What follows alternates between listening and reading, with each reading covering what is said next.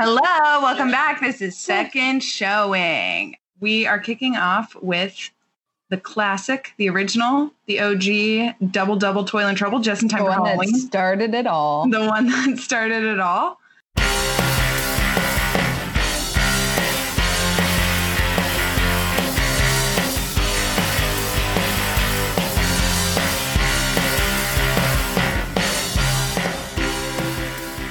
The only thing I remember about this movie is the truly horrifying.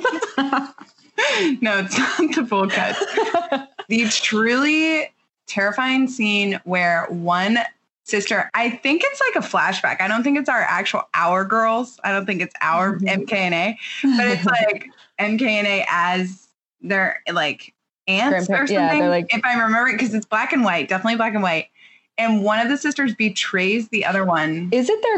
Is one of the older sisters their grandmother, or are they both their grand aunt? Aunt Sophia and Aunt something. I don't know. So the two older women in this movie have a third sister somewhere. I literally don't know how you got that. I don't know how you got there. Why would there be a third sister?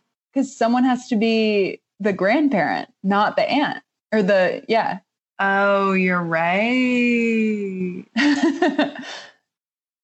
So there's secret Elizabeth Olsen involved. I know.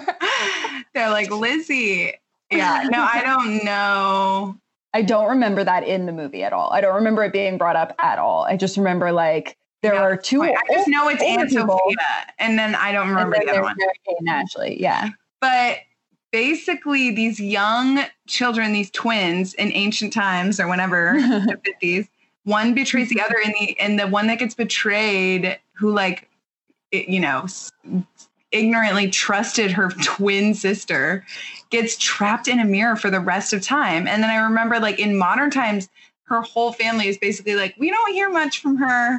If I'm to be following this, which I may not be, this is a great example of just setting up the natural logic of all Mary-Kate and Ashley. I know, truly. Where it's there's some things you just won't. Where's the know. Search party? Honestly, she's trapped in a mirror in your own attic. It wouldn't even take you very long. If you miss her, it's astounding. That is the only thing I remember. This I know that Eric McCormack. Young Eric McCormack, pre Will and Grace days, plays hot dad #1 in this movie. First ever.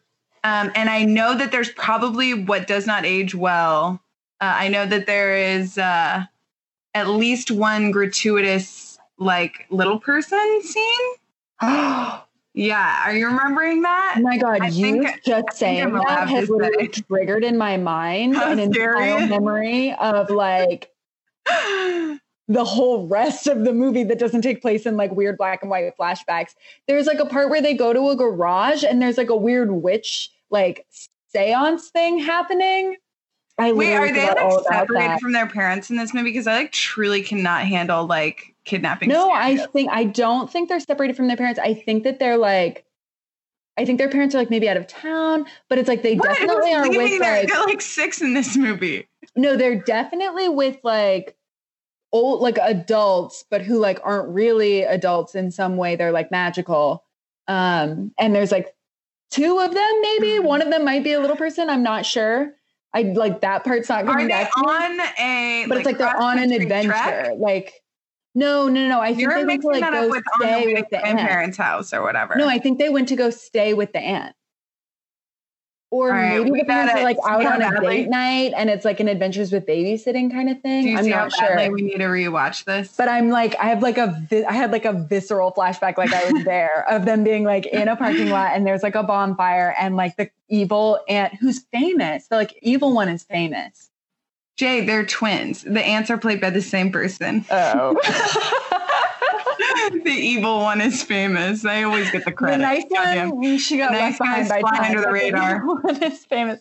And she's going to do there's a fire for some reason. And then they have to do something. And then one of their adult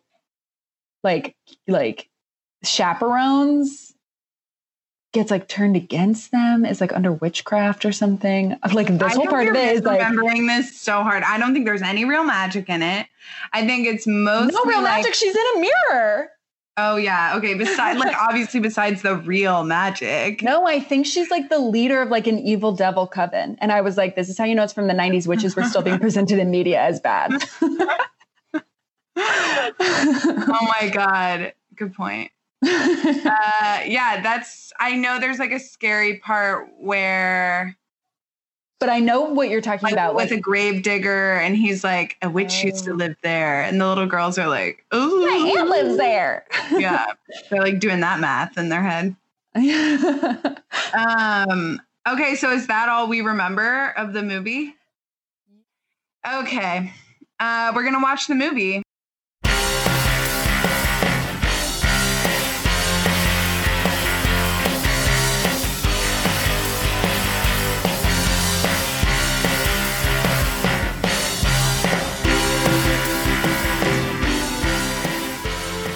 Okay, so we already watched it now. We've both watched it.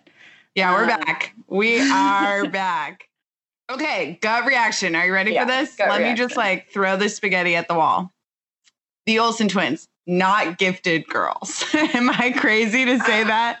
Like truly, first thing, just like the most top level throughout the whole thing, I was like, okay, so they're not like talented. They were very cute. Honor, we're on the opposite sides of this 100%. I wrote down at least 3 times, like even as 7-year-olds, there was like comedic timing. There was like multiple facial expressions. Connor, we'll chilled. They're 7 years old. Jay. All I'm saying, it's fully David Lynch if it's starring the Fannings. That's all I'm saying. Like the whole movie, like the whole time I was like, it's just clearly catered to be made to be like really cringy, knee jerky.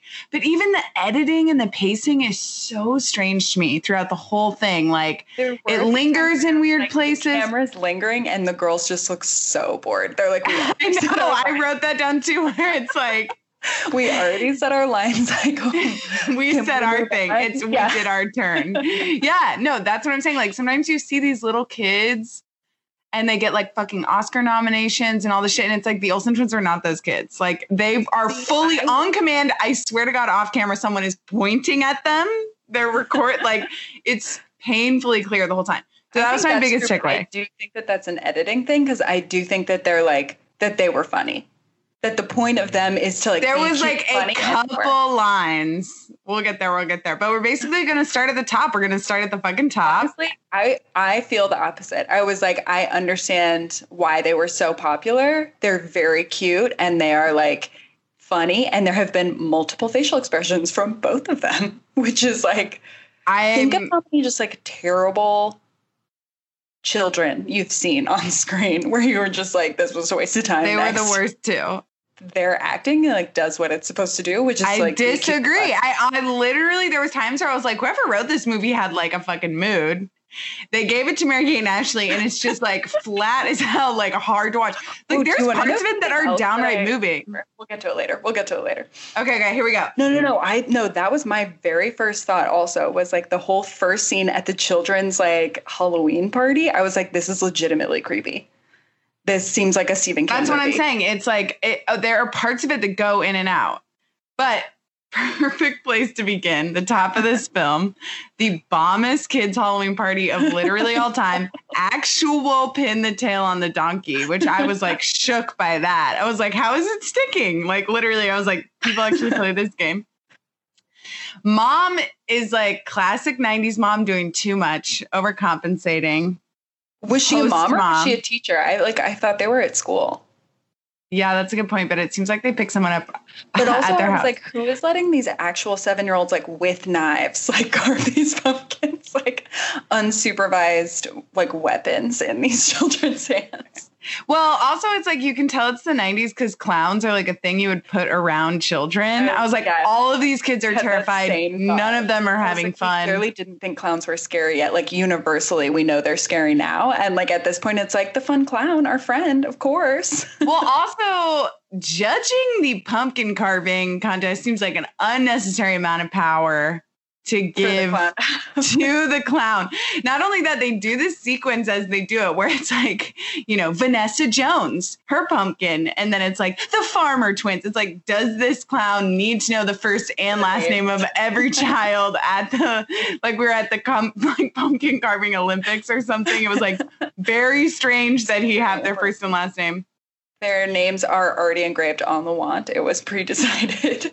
And I'm watching it and it's like he gets the wand and she does like the wand wave. They have like a little sister moment where there's like they establish tension, right? There's like they have a sister issue. Yeah. They're like, we always have to share. They win the pumpkin carving contest.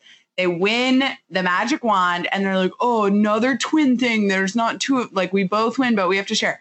Right. And it's in this moment where I'm like, oh, magic is real. The twins do are magic. The thing. Same. Yeah. And I was like, just establishing the twins are magic. I was like, did we know that magic was going to be real? I had not remembered that. Now we know moving forward. They do a spinny thing. The clown spins around. He goes, whoa, that's not part of the trick. I did not realize that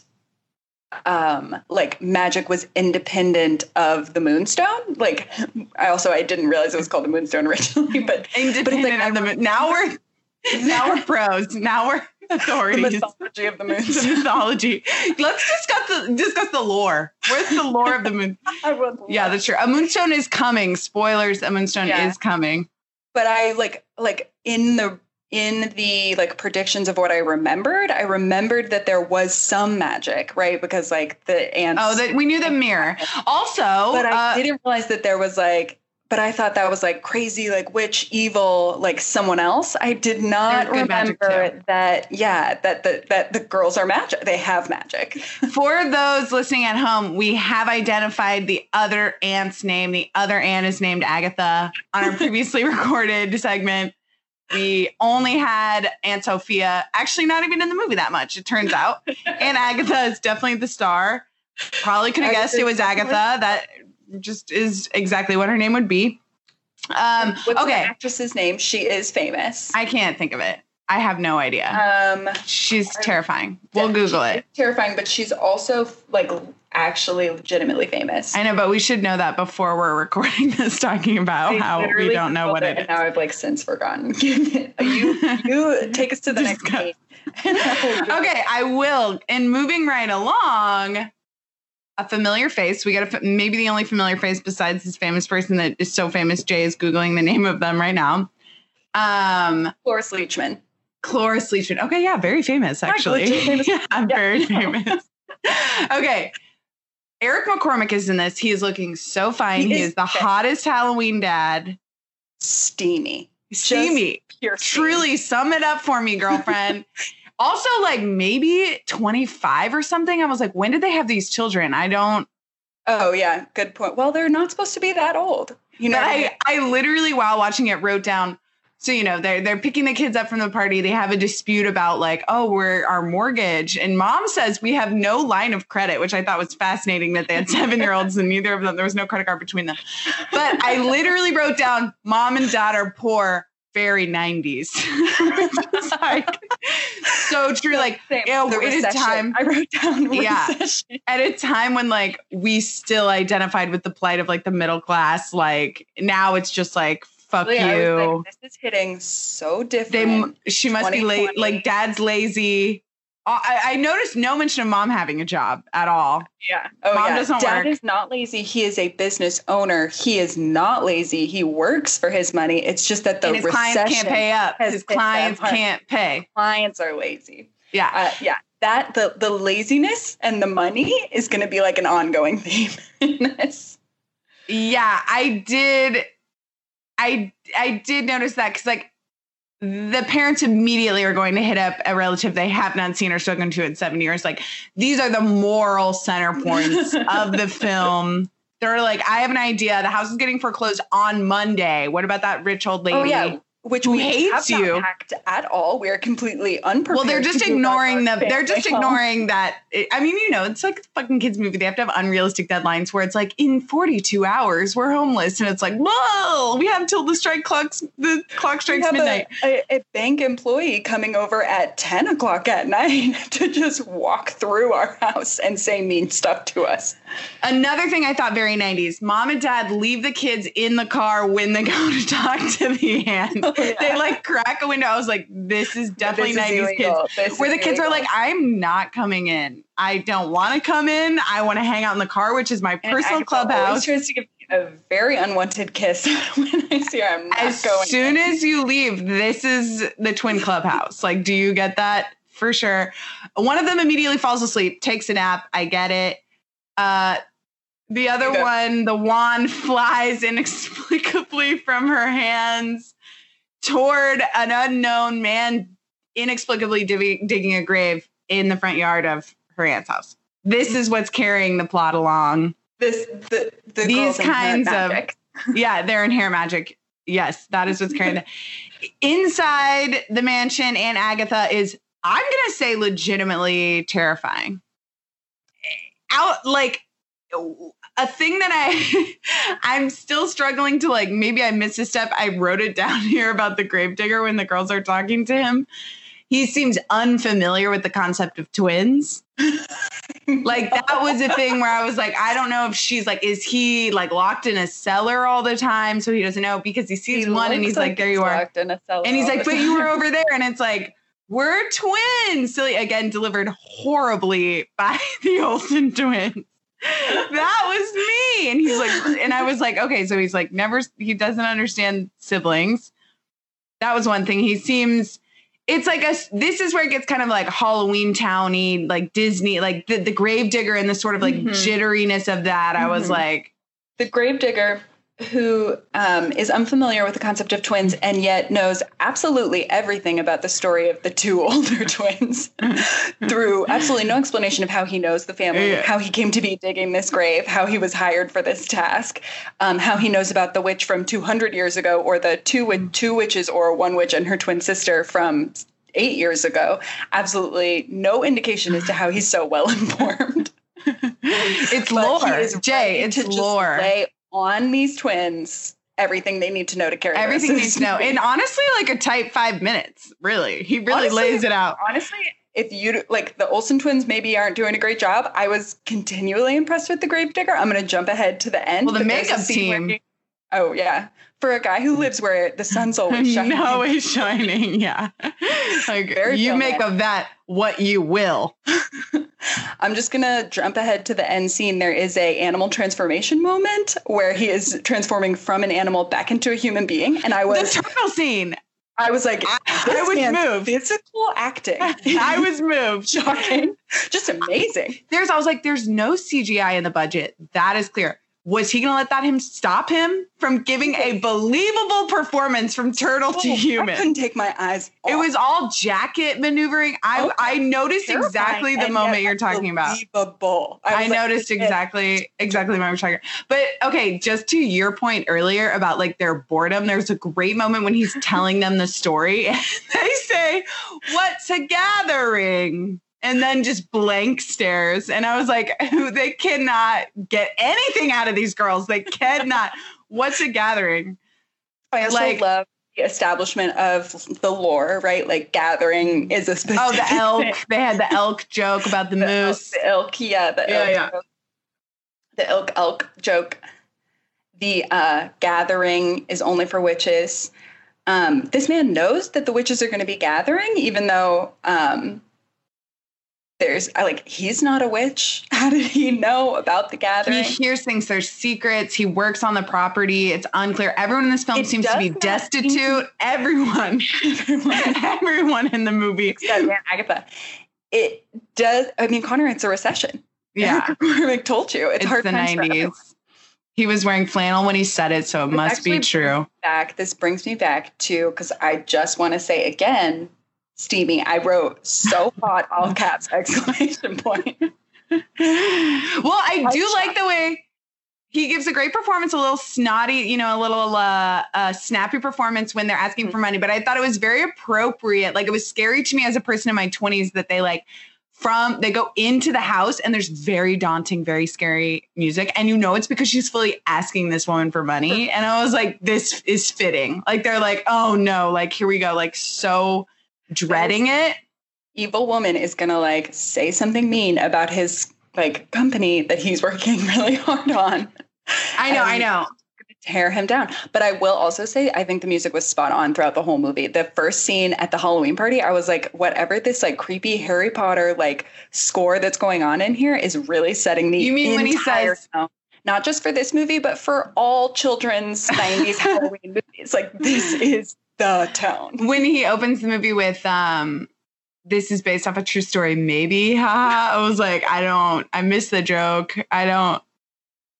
I blocked that part out of my brain. I'm just talking about the music. But I also want to point out again, we're in this like moment where he's telling them the story. The parents are inside asking for money. He's telling them the story of like the aunts and somebody, whatever. And it's interesting to me. He's like, a really evil aunt lived there 200, aunt, a really evil aunt, a really evil witch lived there, 200 years ago. She left behind her moonstone. She was burned at the stake, and then her house. And I was like, so we're just like on team burned at the stake in this movie. I'm noticing. Yeah. Like, she was evil. Witches get 90s. Burned. Yeah. Very 90s. Like, witches are bad. It was like bad.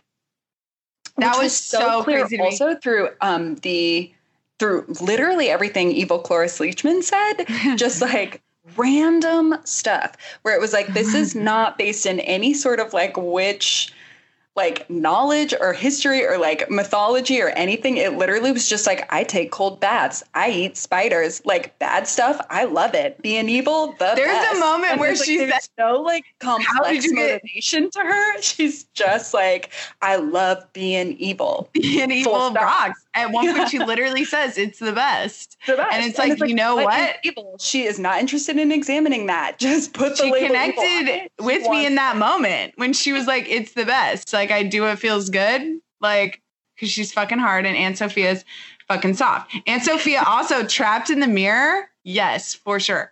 Also trapped in the 1970s. I think. Definitely a time machine vibe. Her whole, the lighting. I see you. Yeah, for sure. For sure. The dress mostly. Okay. So this takes us we jump to a flashback, right? Some valuable. Yeah, no, it's just like the 7-year-olds that live there one day eventually are just going to be like, I heard there's like an all powerful thing. I'm not busy. You're not busy. Let's like look around. So that's what they do. And in this moment, I'm realizing why I remember this movie being scary. The black and white, and they're in the attic and they're each split up alone, like looking around. I was like, okay, spooky. Honestly, there for a kid. The scene where the Agatha twin, I guess, turns around and is like, has this like truly crazed expression on her face because she's like sees the moonstone floating in the mirror. I was like, this is scary. This like 7-year-old that what movie did you watch? They're garbage actors. They are literally so bad. I know exactly what you're talking about, and I'm just like, she's like, swelled. It was like in on it. Music did swell, I guess. Credit to the music, you guys. It was scary. It is where she like figures out it's trapped in the mirror and stuff. And then like, this twin is evil. Like, this twin is going to be evil. This now is the most memorable moment of the movie that we discussed that I remember before I rewatched it, where she has the opportunity to share the information that she's found this magical thing, which like, I guess makes sense if they inherited the house, like if the original witch was burned and then it was like, but keep this shit in your family, you work hard for your coin, so like pass that shit along. Like how witch burning works. That doesn't seem like the way that works. So it's like the people that bought it just were like, we heard there's magic shit here. Anyway, regardless, I'll never get over it. It doesn't make any sense. Someone would have found that shit, but whatever. Especially like a giant emerald. But she has this opportunity to share it with her sister, and she doesn't. She decides she's going to lie, and she never found it.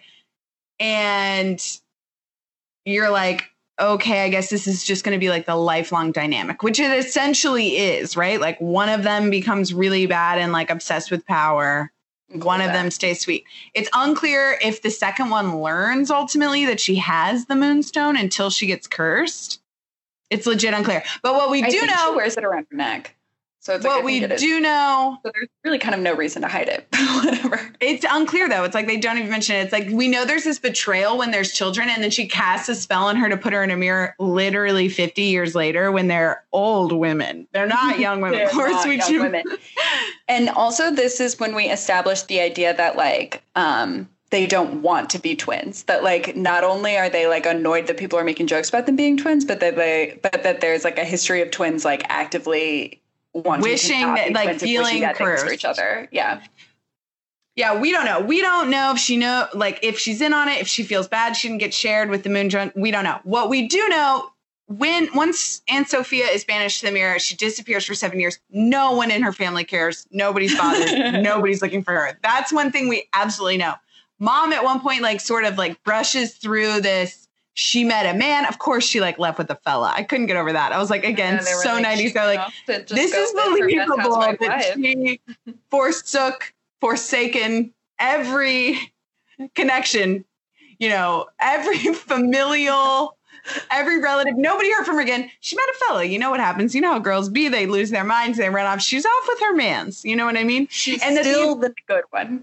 The entire family is like, yeah, George, that guy George, you remember him. She never met our kids. She didn't come to my wedding. We don't know her. It's full crazy. So the girls, they come out of their flashback. They're back to 90s MKNA. Mom and dad come out. The parents talk about how they're fighting, whatever. It's hard to be twins. And they come up with this idea. They're basically like, they don't even come up with the idea.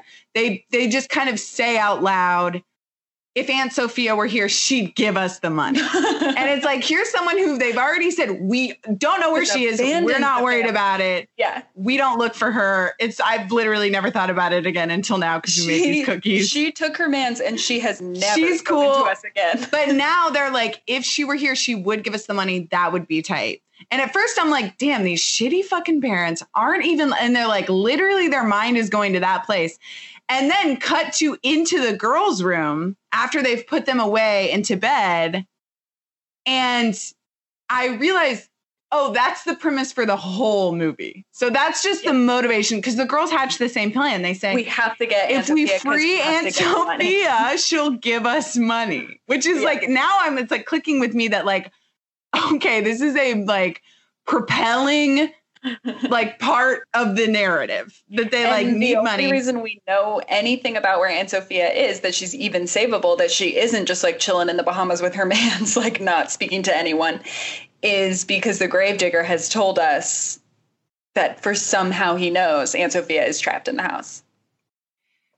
I mean, there's even a heart-wrenching part when Agatha goes up and reveals that she's trapped in the mirror, where she's like, I knew someday they would come, because they come to visit to ask for money for the first time in 7 years. And Sophia's like, finally, I knew after 7 years. And it's like, not even, girl, not even, until they're like, she would be a funner rich aunt to have than the rich aunt we've got. Let's go free her. That's the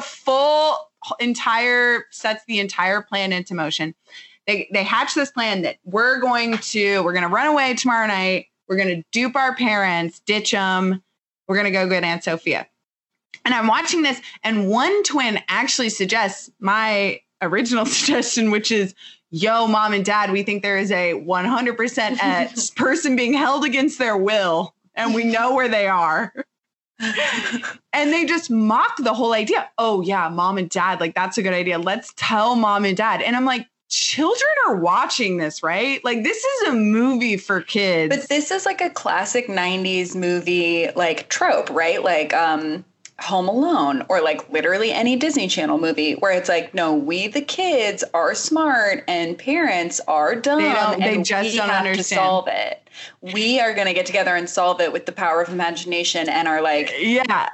And it's like not only that, but like, let's absolutely lie to mom and dad, not tell them where we're going, not even come up with something. With the information that we have. It's like, telling them is a very bad idea. This movie tells the children of America, sharing anything with your parents, nothing good's going to come. They can't handle the truth. But it's like they clearly have some grasp of how serious it is what they're doing, because they literally say to their dog, if we don't come back take care of mom and dad. And it's like, at what point are you now? You're at the part where you're like, this could be the mission that takes us out. This could be our last mission. Take care of mom and dad, look out for us. But also like, they're not going to get it. We don't need to bother them. It's like, it's so insane. Not big enough to involve them, but we should have a contingency plan in place if we die. Yeah, in case we literally die. Okay, moving right along. The kids are in the car. Or I guess we skipped over this part. But we do see a major player on the way home to the house before we find out that we're broke. We do see someone who becomes important later. Can we just like spend 5 minutes on this? Because I don't even know. It's like, first of all, it's very triggering to see them just be like rude to service people. They're just like, and just the whole thing is so problematic. I don't even know how to venture into the territory. It's like they've hired this, or they didn't even hire, really. They enlisted him to help him. Like he is a person who doesn't work and is like imposing on them in order to try and like take their money. And there's like, and then they give him, out of the kindness of their tiny twin hearts, they give him their holiday candy, and he is unappreciative because it's not the kind of holiday candy he likes. And it's not worth anything. And he's like, money grubbing is like essentially the only character trait that they bother establishing with his character. Is that he's duplicitous and money grubbing. Right. So we've seen it once before. He's watching their window on the way back. But after they hatch this plan, after they skirt their parents, they pay the kids. But really quick, while they're skirting their parents, I do want to just go ahead and mention that the way that they get away is they duck out while Eric McCormack is laying a fat makeout. I'm so glad you mentioned. I'm so glad we didn't skate by. I was clocking that at like 20 seconds of making out. There was tongue. For sure. It was crazy. And you know what? That's how you lose your kids. Don't be horny out there, dads, you fucking creeps. That's how your kids fully. She's married to Eric McCormack in what I did not know until tonight was his full prime. Prime. Truly. Hottest I've ever seen him. I was like, what can she do? She's only a woman. He just came for her in the middle of this driveway and now their kids are gone. Like their children have disrobed, fully changed clothes with other children that they don't know. One of which is an Asian child, a fully black-haired Asian child, not an Olsen twin. It's like they're not paying attention. But now they're on their way. They've lost their parents, no one's fault but their own. And they come across this man again under the bridge. I'm realizing as I watch and they go along and they sort of collect this band of characters that it's fully a movie about like white middle-class girls befriending the seedy underbelly of their white suburban town. Yep. Yeah. And that seedy underbelly includes like these minorities and groups of like people that are supposed to be depicted as just like so downtrodden that they just like just pitiful characters. They're like a cast of pitiful characters that like, what were they even doing before Mary-Kate and Ashley came along and like put a little adventure in their life? Yeah. But they come across this cute little house. There's a weird ass scene here too that sort of involves a differently abled person and is like sad and strange, sort of. He never leaves his home unless, they run into, of course, there's a very sort of like Wizard of Oz thing happening where it's like everyone that they've already run into in their regular lives, the guy washing their window, the clown at their Halloween party, the gravedigger at their aunt's house, like re-enters the story to help them. Like everyone they've met in the last 24 hours is valuable to them just through sheer coincidence, basically. Mm-hmm. So they come across the guy who was the clown, the scary clown at the Halloween party. And he is so fucking stylish. Can I just say, I was like the 90s, like he was giving me very like Mr. Taylor vibes. Or what is the hot teacher who rides the motorcycle on Boy Meets World? Is his name Mr. Taylor? Turner. Mr. Turner. It was like hot Mr. Turner style. And I was like, you're telling me this little person doesn't leave the house without? And hell no, this guy is cleaning up for sure. This guy was like the little person on call in the 90s for sure. I recognize him. He's got a famous face Familiar face number 2. He's got a famous IMDb page. He's in his Familiar face number 3 after Cloris Leachman and Eric McCormack. This guy killing it.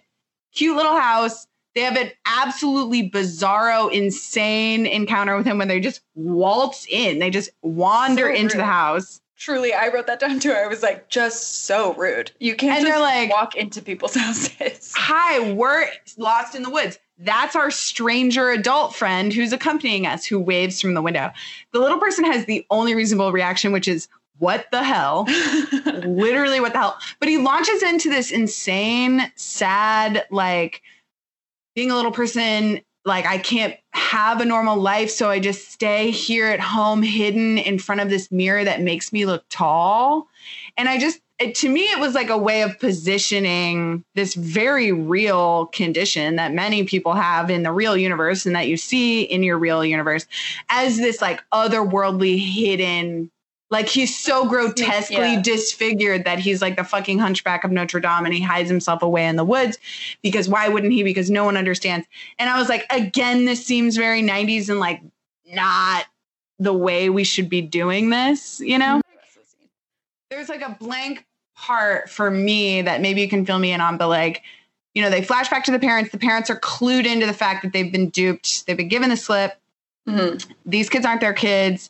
After what seems to be an entire night of following these parents around getting candy, the kids take off the mask and say, I know they haven't spoken to their kids a single time. Yeah. These kids are missing too. Never you mind about that. We don't waste any time on that. That these kids' parents are like, what the fuck? I know, where did those kids' parents think they are? Because it's like the twins didn't go take their costumes. Exactly. But never you mind about that. They interrogate the kids. They can't figure it out. These parents belong in prison for sure. Eric McCormack is so sexy in this movie that his wife is completely distracted. Just unfit. Truly unfit. Yeah, it's bad. It's not great. Also, I mean, the bankruptcy, no line of credit. It's not really looking great for Eric McCormack. in general, it's not looking great. But so they load up back at the, you know, I forget his name, Oliver the Clown. Oh God, Gary the Clown, something. Back at his house. Yeah. The 4 of them load up in his tiny car and they set off for a gathering. And it's like, I get that they all get dressed up and face painted and head downtown. But I missed the part where like, how did we get there? Who knows somebody? How does someone know somebody? We're just like on our way. In the mirror ball, in the, they go to the witches, to the like psychic, and in her crystal ball, they see where the gathering is going to be. So once they meet up with our friend, he just has wheels. He doesn't know. Okay. So, okay, I guess that kind of makes sense. They go to the gathering.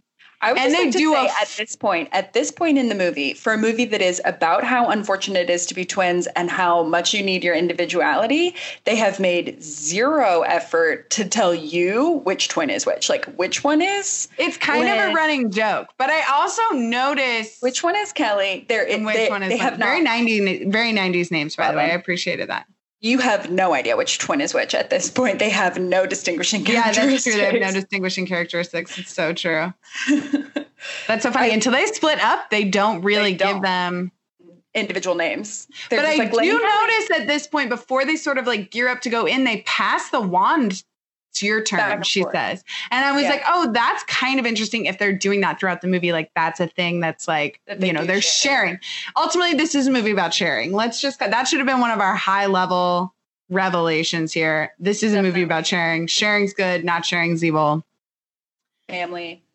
Found and right. But they go in and they pull 100% out of the Ben Kenobi book.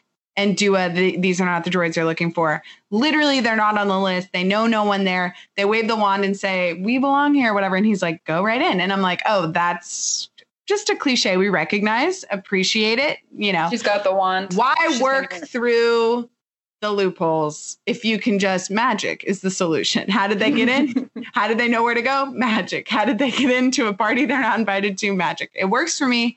I know it works for you. Movie. There was magic in it. It works for me. I didn't think twice about it.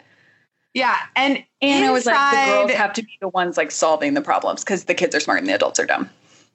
Right, which is a good lesson to teach your children. Don't trust adults and lie to them at literally every possible opportunity. But once inside, there's like some kind of funny moments where like he's asking for administration dues. You know, he mentions that their pumpkin order didn't arrive because of the pumpkin truck, notoriously reliable guy, didn't show up. That's kind of a funny circle around. There's been a new birth of a goblin. Yeah, they do a whole thing that's sort of like if you left your lights on in the parking lot, blah, blah, blah. Yeah, I thought it was cute. I thought it was funny. There's a barbershop quartet that's like vampires that I thought was kind of funny. And they do a couple like, what's your favorite recipe for? And it's like a pushing thing. Mm-hmm. Again, all super 90s. Very super 90s. Like, I keep saying Halloween Town. It's just like that sort of like we're embracing the full cheesy plastic Walgreens witch version of this and like leaning into it. That's what it was very to me. Sort of like Suburban Witches vibe. I did think it was interesting that like Cloris Leachman has leaned full into the like cobweb dress, like scary lipstick. Hair black, dyes her hair. She's got honestly like fashion claws truly with her fashion. Like dark red. I was like, fashion. It's so funny. What she just finished him in the car too. I know. In the car on the way over, she mentions she doesn't pay her butler. That's important. You don't know why she's like, I don't pay you at all. And you're like, that seems like a strange setup. Something's been up with him from the jump. Remember that. We come back to it later. But I do think I was watching her paint her nails and I clocked that as like another instance of like, things that like were bad in the 90s that are now just like straight up good. Like long nails, like she's evil because she has like claws on. Yeah, you're right. Totally a cue that does not hold up. Okay. So at this point, they're like, she knows we're here. They're getting, ID'd, basically. They're in trouble. And what I thought was, I'm not kidding at all. I'm not exaggerating. The most sort of like convincing and engaging part of the movie up until this point is when our friend, and I wish I could remember his name, Oliver the Clown, pulls a full Andre the Giant moment. I said that and does thing. I was like Pure Princess if I had an infinity cloak, and it's so effective. And I'm watching the scene where he's like, he's on Mr. N's shoulders, which again, he doesn't even get a name. It's like they call him by an initial, and the initial is N. It's just like I know. It's like So it's one thing after another. It's brutal. But he's on his shoulders and it's like I'm like, okay, this is like a movie now. Like what's going on? They do a whole, and I'm just sitting there like, this guy is performing his ass off. You know what? Truly. On his IMDb page, he has one piece of trivia and it literally says known for his raspy voice. And I was like, he pulled it out in that scene. Truly earned. Mm-hmm. Agreed. So 100%. They're like, he does this whole convincing thing with her that's like, give me the moonstone and I'll make it twice as powerful. There's no like price to you. Absolutely no cost to you. Literally the line, I've been hoodwinked, is uttered. So it's that good. It's the scam is that hot. Okay. Mm-hmm. He gets the gemstone off of her. They all flee. Mm-hmm. And now you're like, the whole gathering goes out after them. The chase is on. The four of them have the moonstone and the magic wand and they're together. And the rest of the gathering is like spread out in this like industrial park, abandoned warehouse situation. Here's where they get full stupid. Here's where it's like, of course they have to make it hard. Right now they're winning. All they have to do is make it back to the house, which they have a car. All they have to do is make it back to the house, do a little dance at midnight, you know what I mean? But they decide to split up and make one of them vulnerable. To make an escape. One of them, each of them gets an adult, which I don't especially know why that's helpful, really. I guess I would take the adult with the car, but one of them takes the moonstone. Threatening to leave and rob me. Yeah. One of them takes the moonstone, one of them takes the wand. The moonstone's obviously the high value piece in this whole movie. The wand is the only thing that literally performs magic and gets you out of hijinks. So it's like, I don't know. I think she got the good end of the long straw on that one. But this is the part I like truly want to talk about because I was like, this is insane. There's a whole next segment of the movie where you're completely alone with one sister and she's trapped in the boathouse, which by the way, the getaway scene is like so hilarious and insane. They're not even running from them. They don't appear to pose any real immediate threat. There's no urgency. They sort of walk up the stairs of this boathouse and they're like fully throwing distance from the aunt as she chases them. And it's like threatening them. For some reason cannot walk up the stairs. There is she doesn't walk up the stairs. She just says, "You're trapped in the boathouse. Ha ha ha." They get up there, they say, "Oh no, we are trapped." Right. Mm-hmm. And it's like, go in there and get it. Like, it's over. They're not even running. They didn't run very far. You know what I mean? Mm-hmm. There's a great scene of just how bad these girls are, of her just kind of walking one foot in the other. And I'm like, is this an outtake of them getting to the top of the stairs? Like, there's no urgency. I was just thinking to myself, like, her legs aren't long enough to get her up these stairs. It's just like the whole thing is slow and strange. But from this point on, the whole thing is so David Lynch to me. The whole thing is so crazy. The guy comes down. The whole point where the twin, where I think Kelly, is the one that is like, she's trapped in the boathouse with Mr. N, is truly scary. She, like, he is no help. She is alone for a lot of it. She's like having to run. And when he goes down, like, confront people. And when he goes down to try to negotiate a way out of it, he gets literally like full Professor McGonagall, like transformed, transfiguration. Yeah. And turned into a girl. It's legit like scary. And then it's like, now she's just a full 7-year-old locked in the boathouse. There's a swarm of like evil people below. And if that's not scary enough, Cloris Leachman does this. She takes on the persona of the good aunt, of Aunt Sophia that's trapped in the mirror, and does this bizarro crawl up the stairs. So scary. About how she just comes out, they'll be a family, and they can finally be together. And this creepy like giggle. It was awful. And I legit was like, feels like a different movie. Just first of all, I think because they're apart, it's strange because it's like, oh, this is like not just a comedy thing where it's like they have like a bit and they do it back and forth. But this is like, now there's a character who's been abandoned by the other character and she's just like gonna get caught. Like, it's over for her. Yeah. And she does this like overly lingering, like I'm thinking face before she like figures out that it's not Aunt Sophia, it's actually Aunt Agatha. Tricky but one. I gotta say, like, I know that you think she's terrible and I think she's the kid, but it's like, she seemed scared. I was like, this is girl, even kids scary. have a little fucking chops for some credit. And there are kids that do. They're like literal children with Oscars. These kids are bad. They are bad. They were cute as hell. She's 7 though. She's not 3. She's not on Full House. You know what I mean? Like, it's bad. And honestly, I'm not even blaming the girls. It's like there were people there to direct them. There are people that edited this movie. The cuts are too long. It's literally almost every crazy, awkward, and strange. The whole thing is so forced, except this weird ass segment in the middle where it's just like Cloris Leachman show and she is shining. It's fully scary. She does like the full 70s frock when she's like imitating the good aunt. It's creepy. And of course, ultimately they get up there and again, another really scary moment when she runs down the steps into what she thinks is the arms of her friend, Mr. N. And it's the butler. It's Aunt Agatha's butler picks her up and sort of like walks into the light and shakes reveals. Her. Picks her up and it's like scary. And again, you're like, this is a little kid. These are all adults. I hate everything about this. This is just a kidnapping movie. That was definitely a scary segment for sure.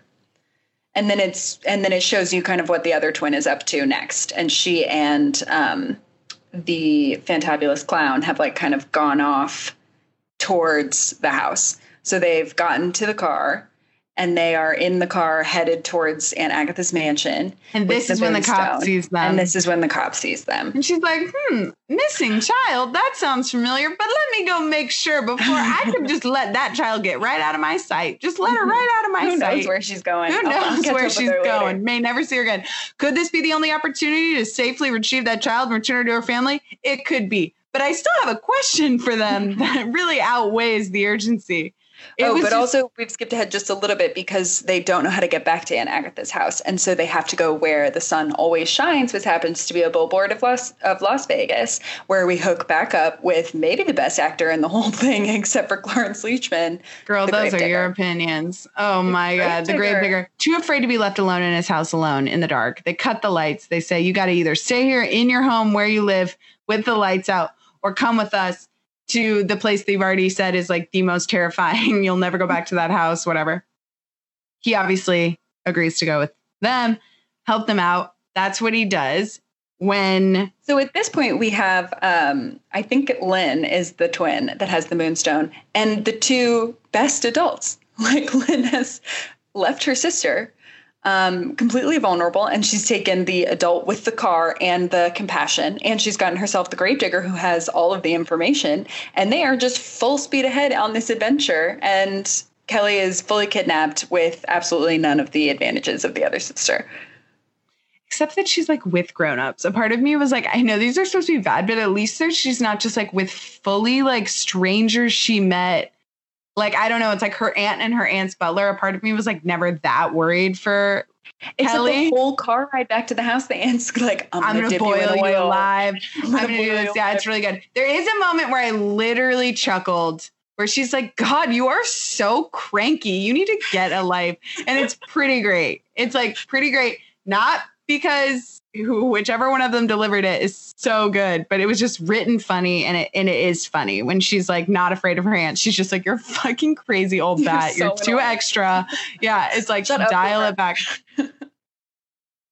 And at this point, Lynn and her friends have gotten inside the house with the moonstone. She's upstairs in the attic. Aunt Sophia and Kelly and the butler are only behind them because there's a flat tire, which seemed again like just a necessary like plot point. But you basically learn from talking to Sophia that it is about a fella, that they lived in peace, essentially, even though she had the moonstone and she was doing evil spells and all this stuff. They had basically lived in peace until she met a man. And that was like too much for Aunt Agatha. She couldn't handle it. She cast a spell. See, I feel like this part is the part where I was like, I just straight up don't know what's going on. Like, these are not young women. Like, these are like old women, like elderly, later middle-aged women, right? Cleachman. And they've been living together in, like basic harmony. You know what I mean? Like kind of Grey Gardens-y. Well, who's moving out of that house? I'm not moving out of that house. You can move out of that house. But it's like, one twin's not nice and one twin is nice, but they're clearly like living together fine. The nice twin has not left, has not made a life for herself up until she is like literally elderly.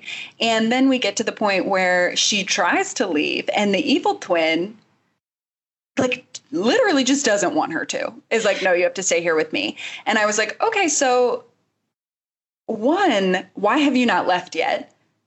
Like, if your twin is so evil, why are you still living in this house with her as a sister? You must know that she's a witch. You talk about it. So you must know about the moonstone. And then now we have this moment of like sisterhood, even though it's obviously like bad, like she's still evil and she traps her sister in a mirror. Like it comes from a point of like, I don't want you to leave me. So there's like some sort of sister familiarity between the two of them. And I just was like, I just don't understand this movie now. Like, why are they together for so long if one of them is so evil she like boils children and takes cold baths? And like, why is one of them sisterhood, so good? Yeah.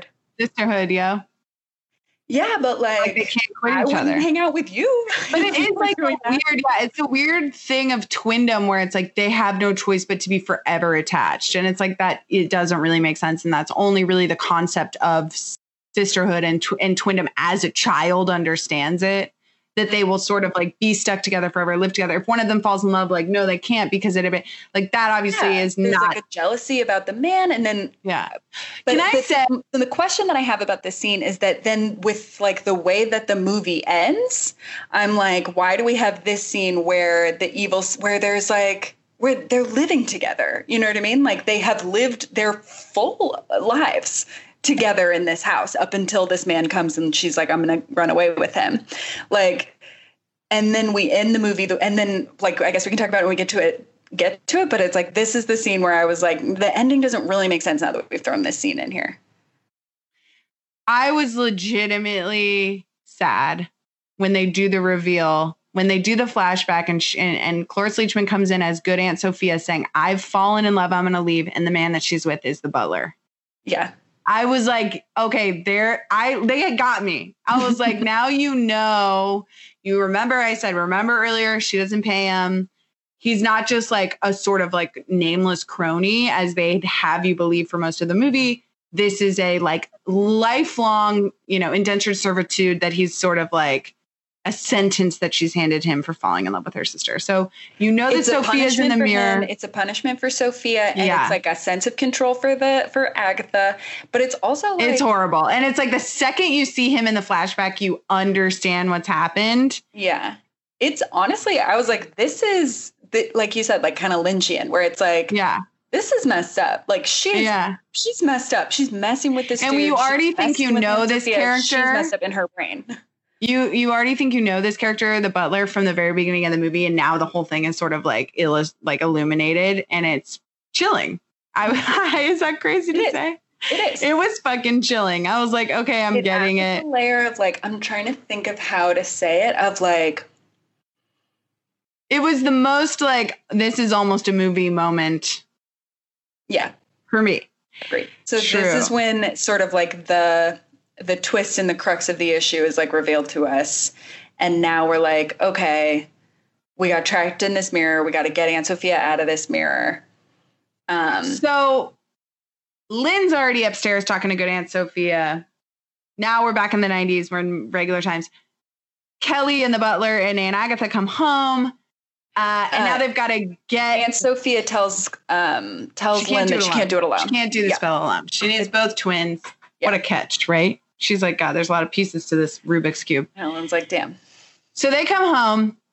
They got the whole host of characters in the house at this point. You've got Mr. N is turned into the Crow. You've got the Gravedigger. And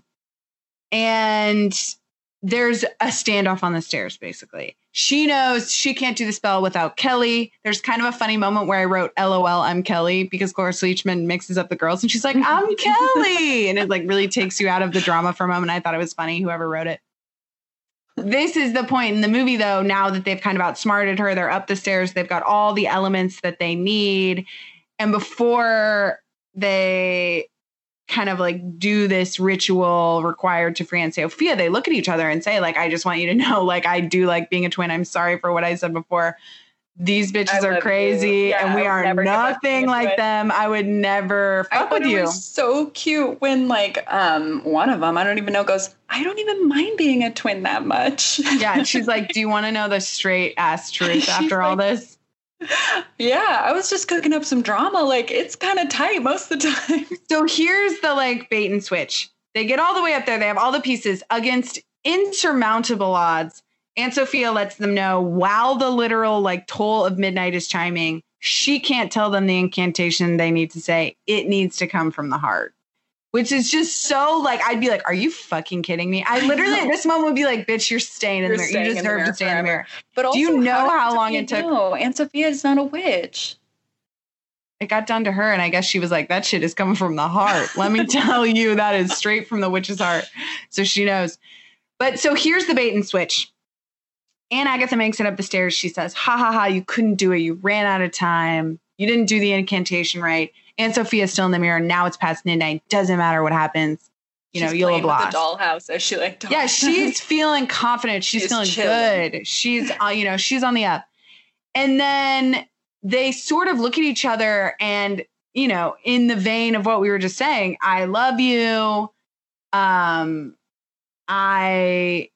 love being a twin. I wouldn't give you up. I'd never betray you, whatever they say. And the whole house shakes and the magic comes to life. Aunt Agatha realizes, oh my God, something's happening. It's working. Aunt Sophia steps out of the mirror and basically they reveal that they set the clock back or forward 5 minutes. So it's not midnight yet. They were able to do the trick. Here's my question though. In watching it pretty carefully, they don't seem to like ascertain new information from Aunt Agatha once she thinks it's past midnight. Like the whole bait and switch would work if it was like it's past midnight. You missed your window. It's over forever. And she's like, ha ha ha. Now I can tell you that the incantation is actually, and they're like, gotcha, bitch. We fucked with the clocks. You're dumb. You need to get your like Apple Watch like in tow right now because it also was like it's so 90s that she had to turn the back clock and they don't know what time it is. And no one knows what time also, it is. like those clocks would be exact anyway. If you're shit, if you're science, if you're potions and magics and spells, depend on an atomic clock in there. Yeah. What? And they're like, oh, it's like could be 4 or 5 minutes off. I remember the also, days of like after school activities. Wind. Yeah. I remember the days of after school activities before we had a universal watch. And it was like, yeah, roughly 10 minutes around this time. But they just go, gotcha. And they still have just made up the thing it takes for that. They didn't even buy themselves extra time. It's not like they got 5 extra minutes. It's not like they, were able to pull anything out of evil Cloris Leachman. Well, they had the 5 extra minutes to find out what was in their hearts, and then they shared with each other that it's not extra minutes though. It's actually midnight. So they bumped it up to just trick her, just so that she'd think she'd won and she hadn't. It didn't make any sense. They didn't actually have any extra time. But she's not chasing them anymore because she thinks she's won. I guess that's barely. I mean, all they had to do was have Cloris Leachman give them something they didn't have before midnight that they can now use now that it's actually midnight. And they just didn't do it. It was just a trick. And it's actually, we have 5 more minutes. It was strange. Didn't work that well. Honestly, just like skip the whole thing and on the last chime, have them figure it out. And she gets out. And say they love each other like on the last time, which just seemed like what they were doing. It's weird.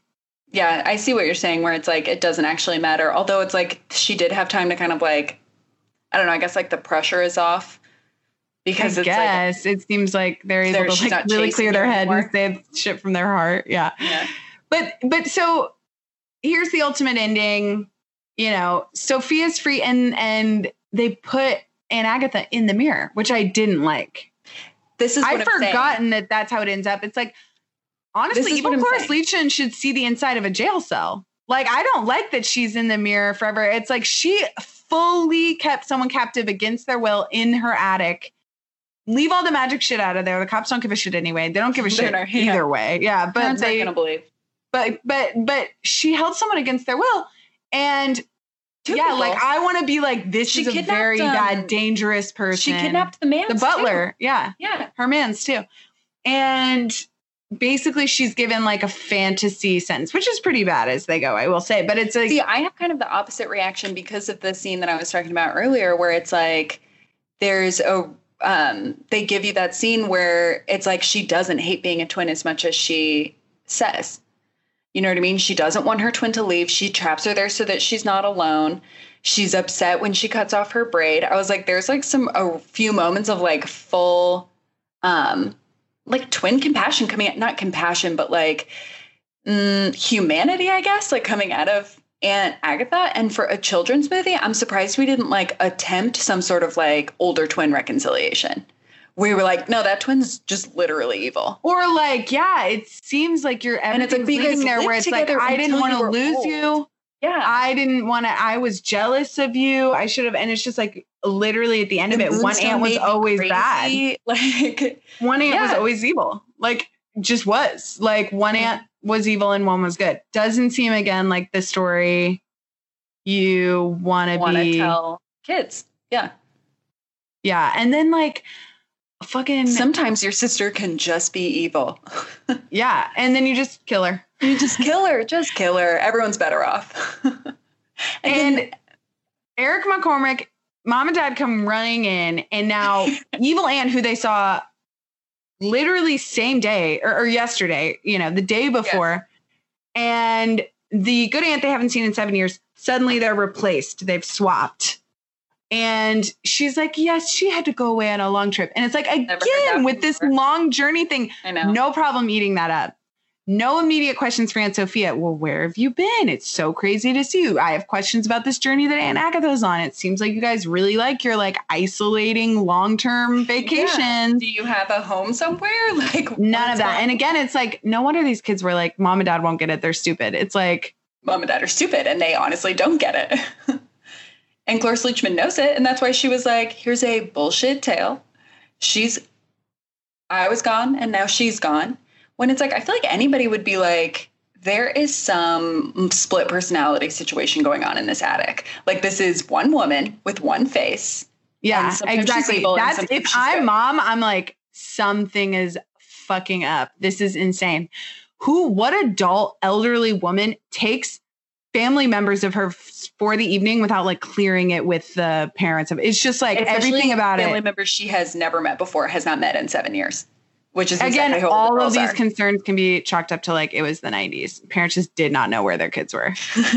Like I like honestly believe that it's like you could buy it for the time that they were like, oh yeah, that like estranged aunt, like she does have a big house. They like went to find her, but they do a nice wrap up thing where each of the girls gets like 2 minutes, which each of their sort of like, you know, their motley crew, their like band of friends that help them.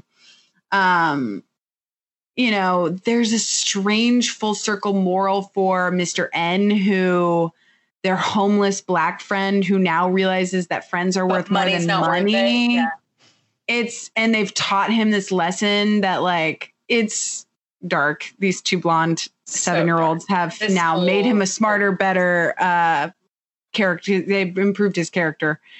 But it is like them trying to wrap up that like, don't judge a book by its cover sort of strange thing where it's like you can find friends in unexpected places. Wizard of Oz, where it was like the gravedigger got to be brave and the clown got to like have a sense of self-worth. Thank you for acknowledging my Wizard of Oz. Yeah, it alluded heavily. Yeah. I wasn't mad about it. Like, honestly, if they had done it better and in the way that wasn't wildly offensive, I'm like about it. I'm not mad about coincidences, but totally agreed. I will also say I did like the throwaway line by Aunt Sophia where she was like, y'all can come over whenever. This is your house as much as it is mine. We're all a family now. And I was like, oh, okay, so we're gonna be hanging out with Gravedigger. We're gonna be hanging out with then like the final scene, they're sort of like, so we can get that loan, right? And she's like, sure. She gets George back. That's very nice. They're making out. George is the true heart of the whole movie. And, but I'm like, if I'm MKA, I'm like, I'm moving into this house, right? Like, that's what I would be angling for, this big ass house. The band can have our house. Have you seen our house? No, but their heights are marked against the wall, and the heights of their dog. True. I forgot that they literally can never leave that house. I love. They go, we've lived here since we were young, and they're 7 like, now. Yeah. So today. And the final scene, they're in the attic. They're sweeping up evil Cloris Leachman. Scraps in the mirror. They've shattered the mirror. They sweep her up into scraps. They put her in the trash bin, and they walk out of the attic, both carrying the wand. And again, like my last thought as this movie closes, just like the blocking on this movie is so bizarre. They were like, now each of you put a hand on the wand and sway your arms as you exit. And it's just like so awkward, so strange. But they're wearing different outfits for the first time in the whole movie. Oh my God, Jay, you're always picking up on these details. Totally. Yeah, they finally have their sense of individualism. Identities. Mm-hmm. Okay, I mean, that's a wrap. Like, that's the film. That's like, it. There it is. You know, I thought it was insane. I thought I enjoyed it at parts.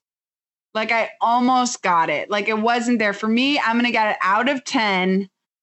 I got to give it, knowing what's to come, I got to honestly give it 3, maybe 4 haunted mirrors out of 10. You know, I'm going to give it like related, like 3 out of 4, 3 out of 10 liquidated moonstones in the attic, you know? 3 out of 10. I can see 3 out of 10. I feel like matching scrunchies. Matching scrunchies. 3 out of 10 hair waves on your full length straightened hair. Because the Austin twins are known for having the like weird crimps at the top of their hair and then like straight the rest of the way down. Didn't know they were known for that. Had never noticed it. Have never heard of it before. God. Yeah, ready for a holiday in the sun. 3 out of 10 hair crimps. Here's what I would say. I don't ever want to watch it again. I never want to watch it again. I agree. Since I was already watching it, there were a few moments where I was like, all right, like, okay, like I see what we've done here. Cloris Leachman was like giving it to me in this twin on twin scene. I see what we've done here is basically the summary of like, I was getting it. Yeah. I will say the one part of it that I feel like was just good is the soundtrack in the first scene. The like Halloween party scene was like fully vibey. I fully kept expecting like their friends from Full House to show up. Like I was like, where's like the Torkelson kid? Where's Taj Mowry? Like they had friends that were consistent, recurring characters on Full House that I was like truly waiting to show up in those scenes and did not. And then again, I'm just going to shout out the turtle transformation scene. Oh, again, yeah, we glossed right over it, but angry Cloris Leachman turns the gravedigger and their clown friend into, God, we talked about how awful it was, his positioning in this film, and we did not bother to learn his character's name. They turned him into turtles, and coming out of it, he did a real physical acting. It was good. It was good.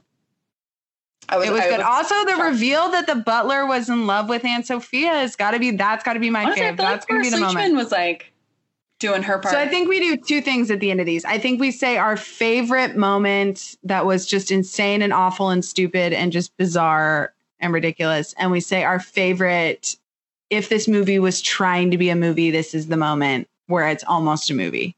Mm-hmm. And for me, the latter, starting at the end, I've addressed, so moving to me, the reveal that Aunt George the butler was in love with Aunt Sophia and trying to take her away, and he's serving out his punishment. It's almost a movie. This movie's so ridiculous. I like legitimately, I don't know. It's too hard. Probably the turtles. The rest of it. Yeah. They're also like oddly rude to adults throughout the entire movie. Like, it's strange. Like my ass would get so kicked. Yeah, I would say the whole part with the gravedigger at the beginning where it's like, where's any of this information coming from? Why do the girls look so bored? Like that's your like, this is like, my wild ass. Like this was not it. This was not a movie. Yeah. And then I would agree the Cloris Leachman scene. Honestly, just the two twins talking to each other. You're like, there's clearly some history here. We've got like this man coming in. There's like clearly some like real emotion going on, and that real is too strong, but there is an attempt at emotion in that scene that makes it more of a movie scene than the rest of the movie. Yeah, I agree.